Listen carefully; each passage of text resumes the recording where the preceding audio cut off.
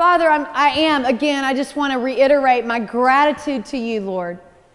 Lord, you have saved me. You have plucked me out of the kingdom of darkness and placed me in the kingdom of light. And for some baffling reason, you have decided to allow me to be used by you. And it is just the greatest joy of my life. And so, Lord, I pray today as each of these women have stopped what they're doing, have changed their schedules, have made every effort to be here, God. You tell us when 2 or more are gathered in your name that you are among us. And so we thank you in advance for what you're going to say to us today. So I just ask, Lord, that you would come in power, that you would speak a word over us that we didn't even know we needed, but we desperately needed to hear. And I pray that the seeds that are planted today, God, would you cause them to sprout up and grow amazing fruit in our lives, Lord, so that others would look at us and go, what is that about her that I want? And they'd be drawn to you. In Jesus' name, amen. Okay, so some of you might be here for the first time, and I'm so grateful that you're here, and I'm going to give us a quick recap. We are in the middle of a series on the Lord's Prayer, and this is week 6, so we are at the end of the series. Today's the last week, and we last week looked at forgive us our debts as we forgive our debtors. And today we're going to look at, and do not lead us into temptation, but deliver us from evil. So I want to look closely at what this actually means. You've got your listening guides. On the back of your listening guides, I want to remind you is the deeper cut. Those are questions that will help you dive deeper into Scripture. And so take that with you, and while we are on a break, start going back through it and go through a deeper cut. Those questions are phenomenal. I didn't write them, so I can say that. Oh, they didn't make it on there. Okay, we didn't make it on there. See, the first time I ever really go in for the kill with a deeper cut, and they're not even on there. Okay, what we can do is we can put those on the website. I keep saying that. Well, it'll be on the website.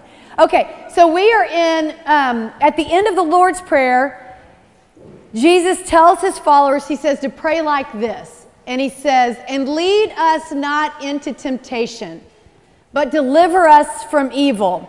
Now, another translation will say this, and it will help shed some light on what this actually means. In other words, don't let us fall into temptation. In other words, my paraphrase is, Lord, save me from myself. Save me from myself. Because I am aware of a lot of things that cause me to be tempted, but there are so many things I could fall into that I don't even know of yet. So, Lord, would you just yank me back? Would you just save me from myself? Upon first glance, you might think when it says, and do not lead us into temptation, you might think that Jesus is referring or saying that God is the one that tempts us. And I just want to clear that up now, that God cannot be the tempter because he is holy. He is not evil. And so he cannot tempt us. Now, what he does, though, is he allows us to walk through fiery seasons of trial, testing seasons that build our spiritual muscles. But I want to read this to you from James chapter 1, verse 13. It says, let no one say when he is tempted, I'm being tempted by God. Because God cannot be tempted with evil, and he himself tempts no one. So while God is not the tempter, God does allow us to experience temptation. You cannot live on this earth longer than 30 minutes without experiencing temptation in one form or another. And so today, we're going to look at this passage of Scripture when we cry out to the Lord and say, Lord, please save me from myself. Don't allow me to yield to temptation. Don't let me give in, Lord. And you know what, God, just spare me from all of it. That's okay to pray too. What does it mean? What does the word temptation mean? I want to read a couple of definitions before we move on. One definition says temptation is something that seduces or has the quality to seduce. If y'all were here in week 4, I think it was, when I had that table of jeans up here and I was stroking them. Sometimes a good pair of jeans is really seductive to me. It just lures me into the store if I see it on a mannequin. I'm like, that I've got it. Surely I'm that size. Surely my thighs look like that, and they're going to look like that when I put those jeans on. Something that seduces or has the quality to seduce. Second definition is the desire to have or to do something that you know you should avoid. I could say that about the jeans too, about the 65th pair. Something that you desire to have or to do, and you know you should avoid it. And you know you should avoid it. And when Jesus says to pray, God, please don't lead us into temptation, or save me, or don't allow me to yield to temptation, I think the greatest reason why we do fall into temptation comes from a core lie that we believe. It's the root of why we fall into temptation is a belief that God is not enough. Because if He were enough, then I wouldn't need that. If He were enough, I wouldn't be seduced by that. That God is not enough. I want to read a few of these not enough descriptions that we might believe about God and see if any of them resonate with you. I think that we easily believe that God is not trustworthy enough. If I really give my whole heart, my whole life to Him, what's He going to do? What's He going to ask of me? What's He going to ask of my kids? What might come into my life if I really yield to Him? That's a sign I don't really fully trust that He's good. So He's not trustworthy enough for me to give everything to Him. One is I think we might believe that God is not good enough. He's not good enough. Therefore, I need to meet this need myself. I'm not sure He's good enough to do it. One is I don't know that God is fun enough. Boy, if you grew up in some of our Western culture churches, you may have heard that. I don't know that you heard that directly, but you may have walked away with a message that God is all He cares about is your behavior. You be a good little girl, and I mentioned last week, that tastes like broccoli, raw broccoli, that's old, that's already yellow. Blah, blah. We have this sense that maybe God is not where it's at. He's just not fun enough. And maybe it's like over His head it just says you should. You should do this, you should do that. And it's like, I can't. Do you ever have a teacher that was like that? Just cranky. Now sit still. Now be quiet. Now do this. You should. Yuck. So we think maybe God's not fun enough. Maybe we believe that God's not patient enough. He's tired of me. He's not patient with me. And so therefore I'm not going to lean into Him. I'm just going to do it myself because He's tired of me anyway. Maybe you believe that God's not powerful enough. He's not powerful enough to really meet that core need that you have. Or maybe you believe that He is powerful enough, but He just doesn't want to for you. That it's not going to be true for you. He's not going to heal you. He's not going to bless you. Now, He will her. He's just not going to bless you. You may not believe He's powerful enough, though. You might not believe that He's kind enough or gentle enough, and so you might be afraid of God. Maybe you think God's not understanding enough. I'm not going to take the time to sit before Him. I'm just going to give way and get these things taken care of myself because He's not going to understand, or He's going to be irritated with me that I'm struggling. So God is not trustworthy. He's not understanding. He's not gentle enough. He's not kind enough. Maybe you think He's not engaged enough. That at the end of the day, God is this distant Father, and He's not intimately aware of every one of your needs. I was having this discussion with my son the other day, and I said, do you know that every hair on your head is counted? And those children that are suffering in another country that He was concerned about, do you know that every hair on their head is counted?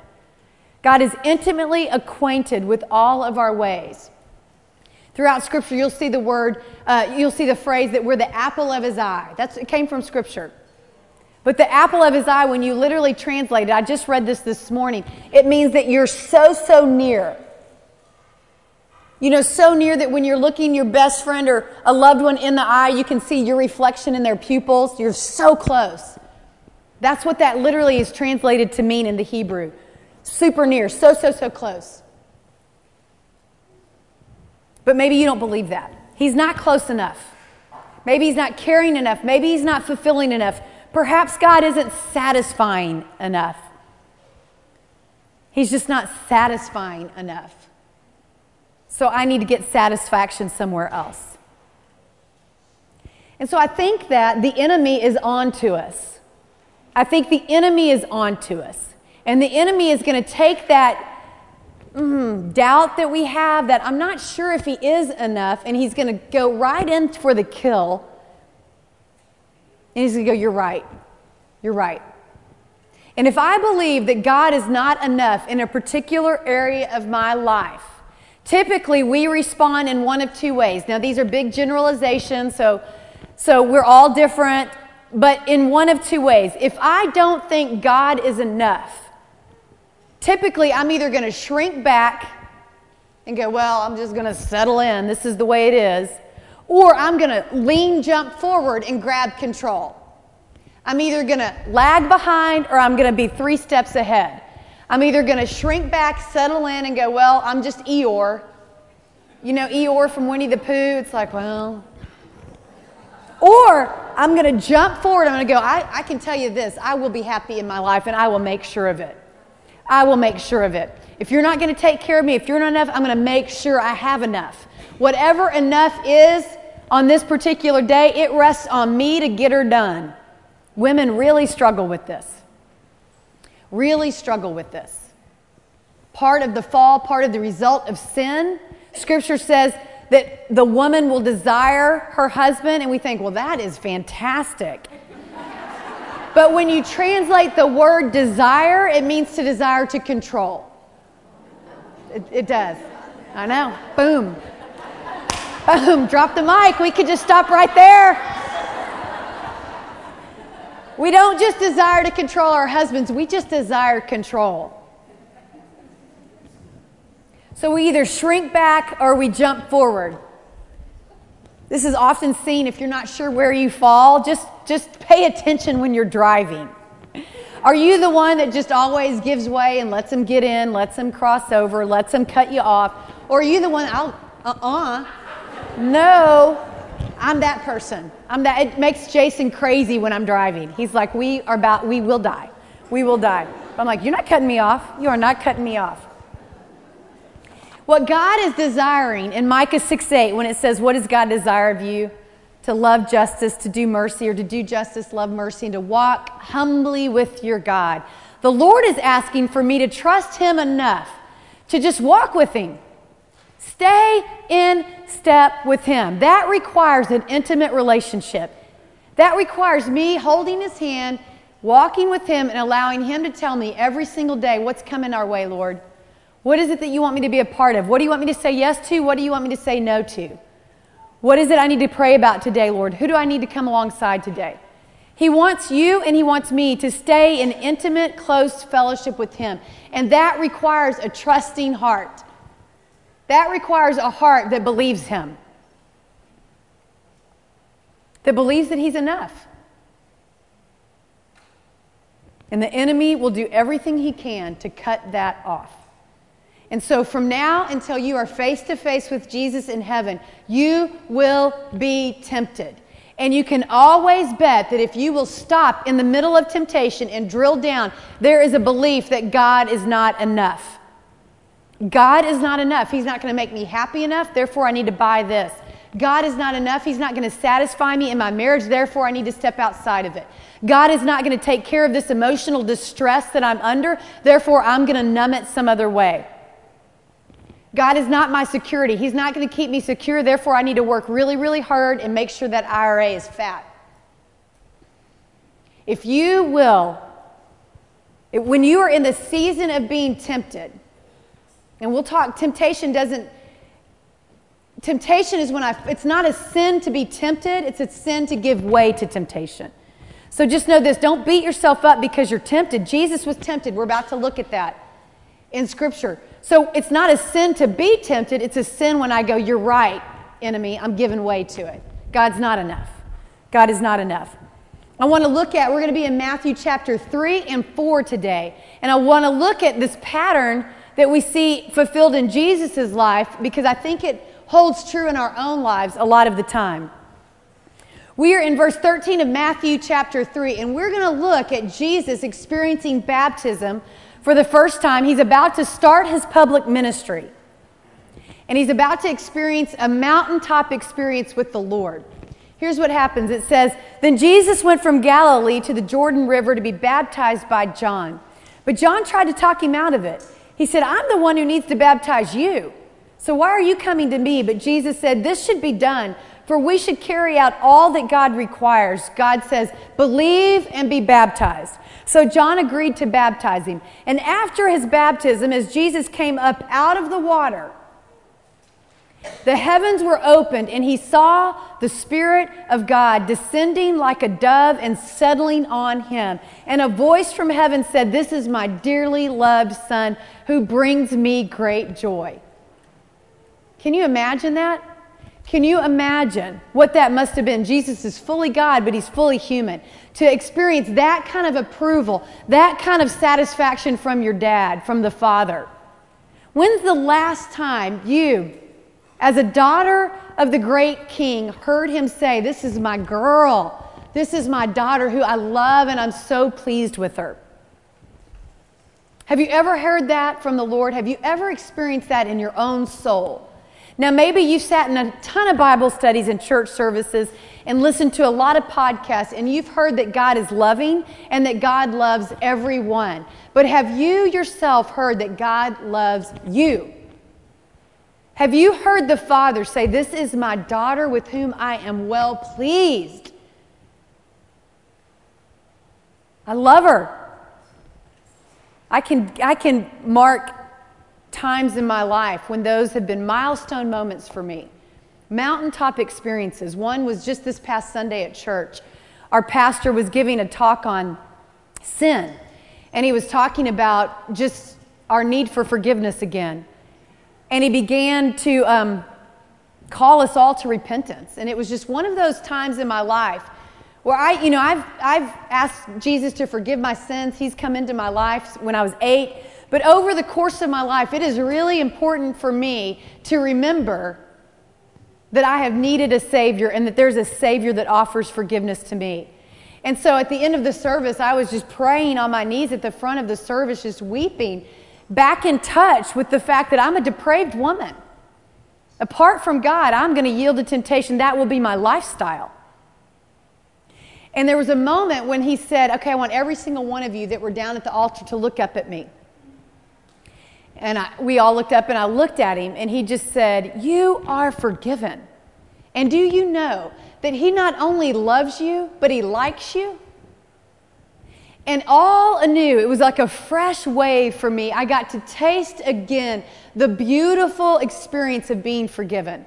There's a relief that comes when I go, oh my goodness, he sees it all, and yet he still died for me, and he forgives me, and he loves me. He loves me. That is an experience that is unmatched by any experience you can present to me. There is no experience like a personal encounter with the love of God. There's no experience like it. And usually I find that I taste and see that he loves me intimately when I'm at my worst. Now, Jesus never had a worst. He was always at his best. But he comes up out of this water, and he hears the Father's approval, saying, this is my dearly loved Son, with whom I am well pleased. He brings me great joy. Great joy. You bring the Father great joy because he created you. He delights in you. He likes you, and he loves you. And so maybe you've experienced that kind of understanding afresh at Bible study. I don't know where. But typically when I've experienced a new encounter, a fresh experience with the Lord, I am really prone to attack. And you'll see this in Jesus' life. So he's just heard, this is my dearly loved Son who brings me great joy at the very end of Matthew 3. And then we go right into Matthew chapter 4, verse 1. And it says, then, meaning right after that, then after this, Jesus was led by the Spirit into the wilderness to be tempted there by the devil. For 40 days and 40 nights he fasted, and he was very hungry. So I want to go over this very clearly with us. Jesus was led by who? Whom? He was led by the Spirit into the wilderness to be tempted there by who? The devil. Led by the Spirit, tempted by the devil. Do you see the difference? It's a huge distinction that we've got to be aware of, is that God may allow us or even lead us into difficult, trying, testing seasons. It is always the devil that will come in and tempt us in the middle of those seasons. The Spirit, I'm telling you, the Lord has led me in many seasons in my life that have been hard, laborious, trying, dry, difficult seasons. And in the midst of those seasons, I can taste the Lord, hear that He's good, but on my other shoulder, I'm telling you, I hear the enemy is prone to get after me. He's really not good. If he were good, see that mountaintop experience you had last week with him? That wasn't even real. This is reality. Forego that faith, because this is what life is really about. He is not trustworthy. He is not enough. And we get attacked. Notice something about Jesus when He's in this wilderness. It says that He's hungry. There's an acronym I've shared with you before that I'll share again. It's called HALT. H-A-L-T. HALT. H-A-L-T. Hungry, angry, lonely, tired. Hungry, angry, lonely, tired. When I am any of those four things, I am very vulnerable to attack. But typically, when I've come off of a mountaintop, I'm just using that example, a mountaintop type experience with the Lord, like Bible study, you guys, this is such a thrill and a joy for us to get to be a part of. But I can tell you, next week, I will be prone to attack. I'll be hungry. I'm sure I'll be hungry. I'm always hungry. But we're tired. The team is tired. We're tired. It'll be lonely because I'm not driving up here to see you. And I'll be prone and vulnerable to attack, and so will you. So will you. And Jesus is led right into the wilderness because the Lord knows. I read a commentator say, the Lord knows this is like the bar exam for Jesus. He's about to start His public ministry. He's filled with the Holy Spirit, but He's going to endure a season of testing because the Lord knows He needs to build His faith muscles. He needs to know that what He knows up here, He's got it down here in His guts. That's why Scripture says in James, consider it all joy when you endure various trials, because it is producing in you a steadfastness that can otherwise not be produced in your life. Not fun. It's hot. Scorching at times. But it is never in vain. So Jesus is led by the Spirit into the wilderness to be tempted there by the devil for 40 days and 40 nights. He fasted and He became very hungry. Very hungry. Now, typically, we are tempted, ladies, in three different ways. One, and we'll see this first, is the lust or the cravings of our flesh. And that's where Jesus is. He's hungry. He's physically hungry. And so the enemy knows this, and he's going in for the kill. And he says this in verse 3. It says, during that time, the devil came to Jesus, and he said to him, listen, if you're the Son of God, tell all these stones to become loaves of bread. Loaves of bread. I know you're hungry. You're starving. That rumbling in your tummy, you're starving. You're starving. Just listen, you're the Son of God. Just turn them into bread. Just go ahead and satisfy that hunger. Because your Father is obviously not satisfying it. He's not good enough. You satisfy it yourself. You can do it. Satisfy that hunger yourself. What does Jesus say in response? Here's the thing that Jesus doesn't do. He doesn't weigh in on it.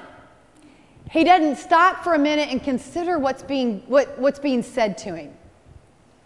He doesn't sit there and go, gosh, I am hungry. I'm really hungry. Well, now, what kind of bread, just what kind of bread would it be then? Is it like, are you saying I can have any kind of bread I want? Any kind you want. And you're saying I probably deserve that, don't I? I deserve bread. I'm hungry. So then he starts to go, okay, this is what it would be. It'd probably fresh sourdough coming out of the oven, and there'd be butter all over it. And there'd be garlic. It'd be garlic butter, because I can have it, because I deserve it. I'm hungry. I'm tired. Listen, I should have it. If he's gone that far in his mind, he's already yielded. He's already gone. Right?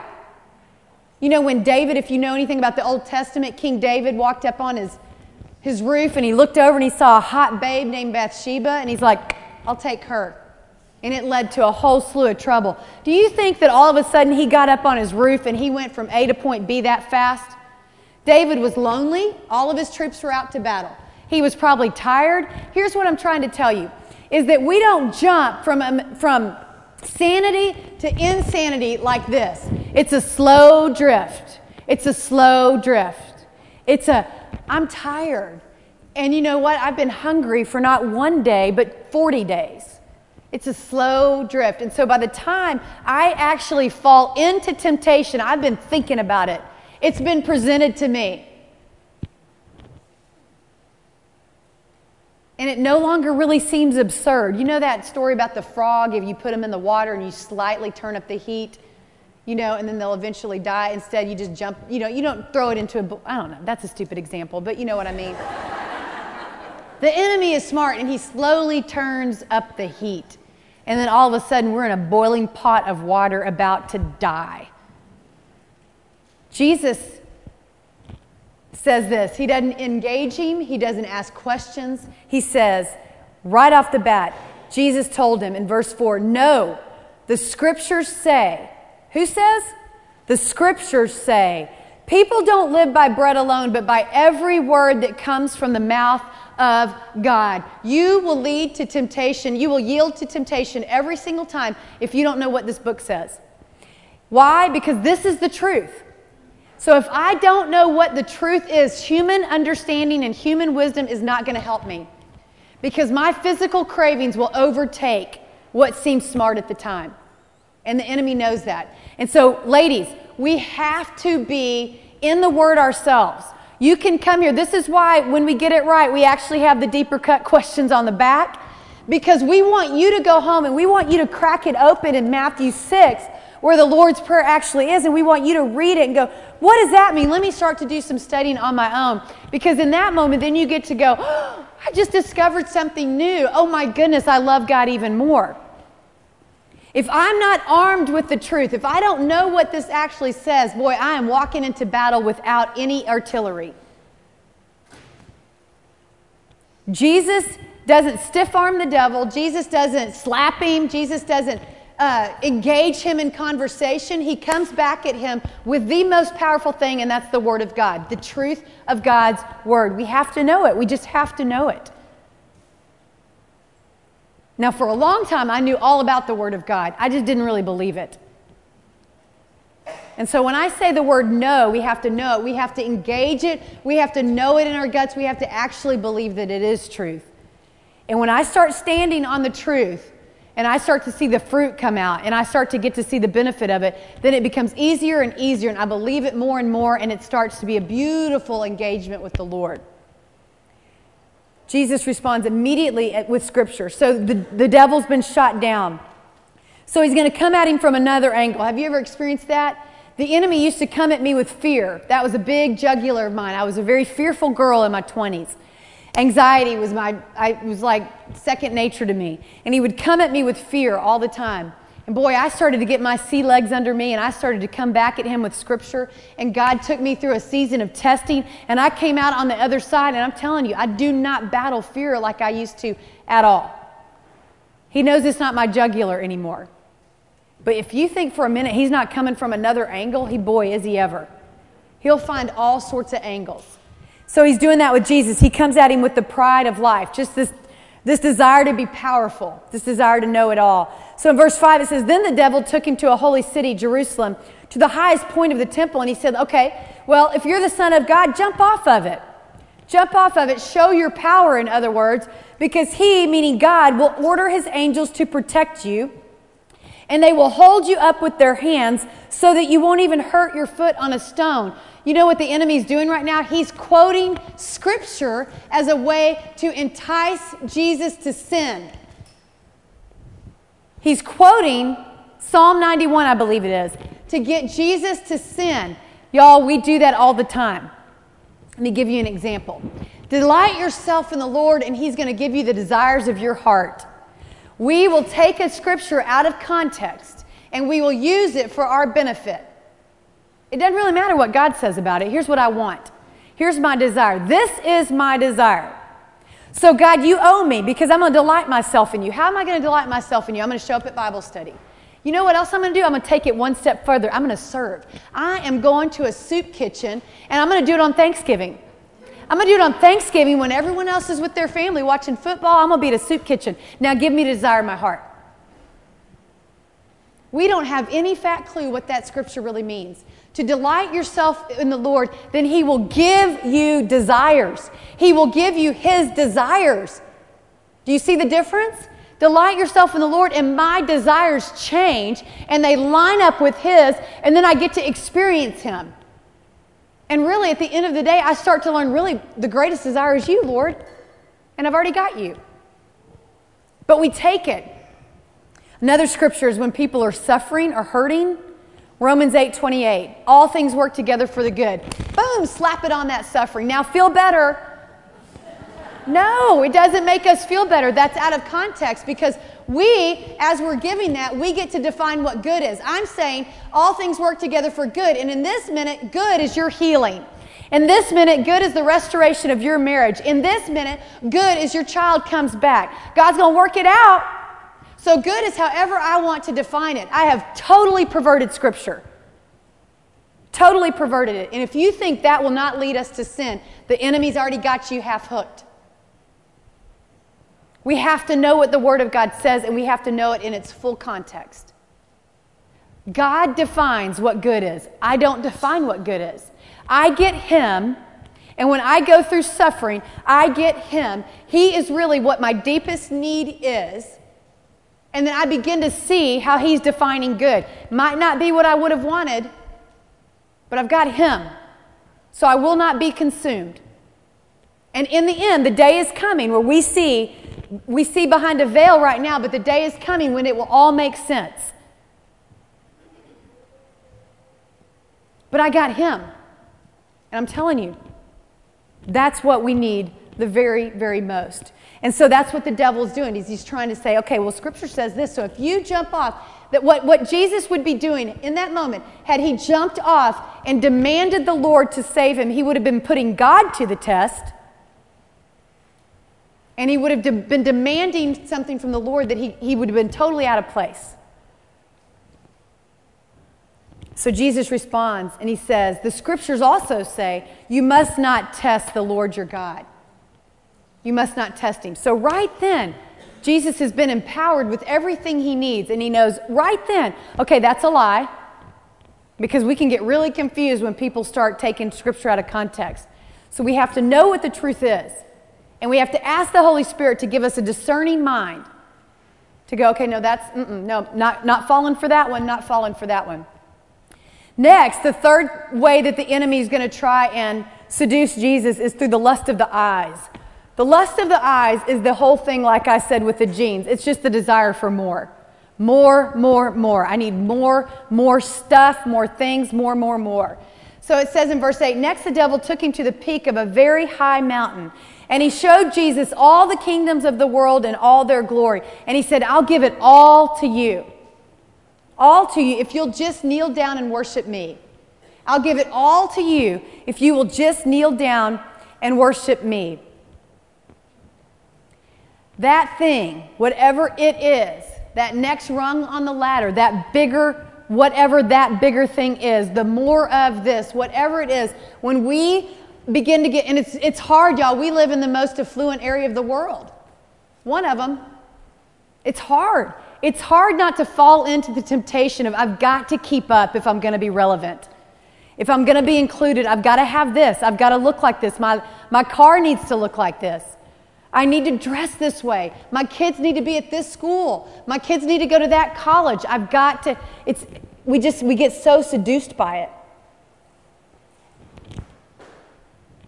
And I don't have time to sit and ask God what you want. What do you want for my kids? Where do you want my kids to go to school? What is it? Where do you want us to live, Lord? I'm yours, Lord. I'm walking in step with you. But if I'm totally seduced by the lust of what I see around me, I'll fall every time. Verse 10, Jesus responds finally, and He says, get out of here, Satan. For the Scriptures say, you must worship the Lord your God, serve Him only.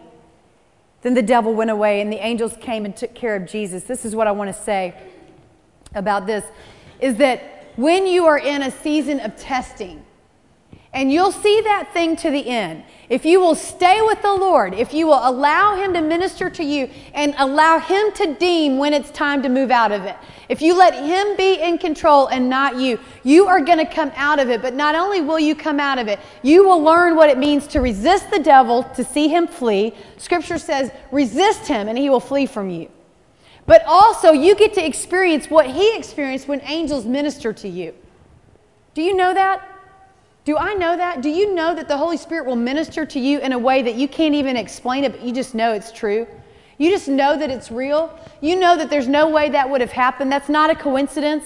That is the Lord telling you He loves you. The other day I was jogging, and I was tired, and I was praying, and I was weary, and I looked up, and there's this cardinal that just rested on this tree branch and just stared at me because I was going really slow, and so he had a lot of time looking at me. And here's the thing. You can go, that cardinal lands on that branch every day. Maybe so, but I'm telling you, God had it land that day for that reason to minister to me. The Spirit of the Lord will touch you and meet you right where you are in the season of any temptation that you're in. See it through the end. Don't jump ship too early. See that thing. And when you come out, I'm telling you, you are not the same woman. You are not the same woman. And you've got a security. Your feet are planted on a solid rock that nobody can shake anymore. You are firmly planted, and there's an anchor in my soul that only comes from Jesus Himself. And it didn't just get there because He's sweet to me. It got there because I have been through seasons of fiery trials. And I've stuck it out. There have been times I have jumped ship. But when I have stuck it out, I'm telling you, it's the sweetest. Because I know I can authentically say to you, He's worth it. He is worth it. He is worth every bit of it. He's worth every tear. He's worth every time you say no to that thing. He's worth every time you say yes and it costs you something. He is worth it because you get Him. You get Him. And I'm telling you, it's all you need. It is all you need. You want to know how to make your marriage better? Fall in love with Jesus. You want to know how to get your kids in a place that you desire for them? Fall in love with the Lord. Let them see a woman that is secure, that is stable because she's connected to the Lord. Let them see a woman, when fiery trials hit your family, they see a mother on her knees. They see a mom that knows exactly where to go. Exactly where to go. Oh, I pray that my kids don't grow up and go, my mom was just always a worrywart. She was just always on edge. Oh, I pray that they grow up and they go, man, my mom loved the Lord. It was obnoxious at times. She loved Him. I remember when I was in my early 20s and I just moved here from Texas A&M.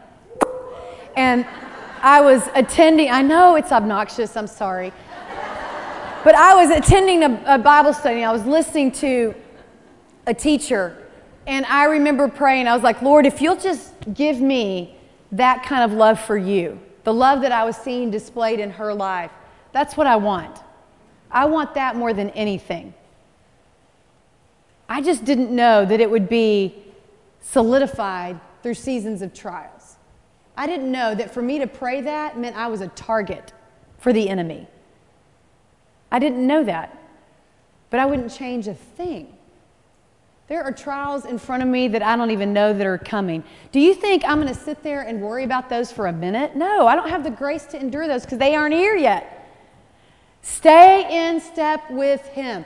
Walk humbly with your God. Sit down with Him.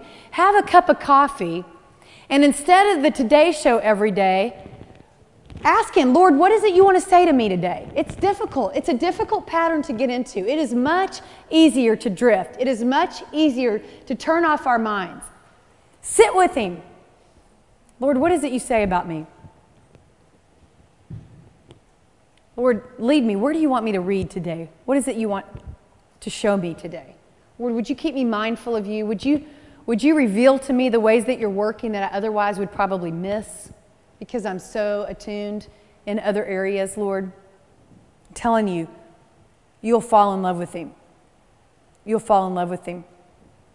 1 Corinthians, I'll close, says the temptations in your life, y'all, they're no different from what others experience. This is 1 Corinthians 10:13. The temptations in your life are no different from what others experience. So you and I know we are not alone. No, Laura, you don't understand the gravity of which I'm tempted. You don't understand the dark places I've been. I might not know your dark places, but you don't know mine. The temptations in your life, they're no different from what others experience. And God is faithful. And God is faithful. He will not allow the temptation to be more than you can stand. What does that scripture mean? When people take it out of context and say He'll never give you more than you can handle, that's not true. He gives us more than we can handle every single day. Why? So that we depend on Him. Otherwise, I don't need a Savior. If I got this thing licked, if I can handle it, I don't need Him. But what He means by that is there is a power within you that is greater than the power in this world. And so with me, you've got everything you need, Laura. You will be able to withstand it if you will lean on me. Part of the way we do that is through the Word of God and then the power of the Holy Spirit that's within us. If you can't remember what Scripture says and you're in a season of temptation, call a friend that does and say, I am struggling. Tell me what is true. I'm in crazy town. I am in crazy thought land. What is true? Don't just make me feel better, but what is really true? What is really true? And it says, when you're tempted, He will show you a way out so that you can endure. When you are tempted, He will show you a way out. Yeah, you just haven't looked, you haven't wanted that back door. I have not wanted it. There have been times I do not want the back door. I am quite happy. And then I go, oh, that was a horrible decision. There's always a way out. Why do I know that? Because Scripture has told me that. Scripture has told me that. And again, at the end when it says, deliver us from evil. Ephesians 6:12 says, y'all, our struggle is not against flesh and blood. You think your struggle is just with your husband? There's a bigger struggle going on behind the scenes, and the enemy wants your marriage to fail. The enemy wants you to fail. He wants your kids to fail. The struggle that we experience is not against flesh and blood, but against the rulers, against the authorities, against the powers of this dark world, and against the spiritual forces of evil in the spiritual realms. You and I need the Lord. We need Him. Not just to get to heaven, but we need Him every single day. We need Him in order to withstand temptation. We need Him in order to endure this hard season. We need Him in order to take the risk He's placed in front of us. We need Him in order to experience joy like we've not known before. We need Him in order to experience the deep intimacy our soul was created for. We need the Lord. And the thing is, we got Him. We got Him. He doesn't have favorites. There's not one of us in this room that will say, well, yeah, she's got Him, but that's not for me. It's for you. It's for you. The question is not if that's true. The question is, do you believe it? Do I believe it? If you say yes, you come into His presence and say, God, I shake like a leaf. I'm so messed up. I've got so many things going on in my life. But I, with the faith of a little bitty tiny mustard seed, I'm going to come into your presence and wait for you. And I'm going to allow you to teach me what it means to fall in love with you and to learn to walk with you. He is worth every bit of it. He's worth it all. He's worth it all. I can't convince you of that. It has to happen in your own time with Him. But I'm telling you, we will all discover it if we will bank on Him. Let me pray for us. Lord, you are worth it. You are worth it, Lord. You are worth it. You have never left me. You've never forsaken me. Lord, there are so many trials that these sweet women have been through that would probably flatten us if we learned of them. And Lord, even in trials that we look back on and we wonder, where were you? You were there. And those things that we worry about that wake us up at night, those future things that we wonder, what if, Lord, you're already there. So why would we even go there in our minds? Let us live today, Lord. Teach us what it means, Lord, to walk humbly with you. And I pray, Lord, that you'd be so close that it'd be palpable. We are the apple of your eye. I pray that we would see our reflection in you. In Jesus' name, amen.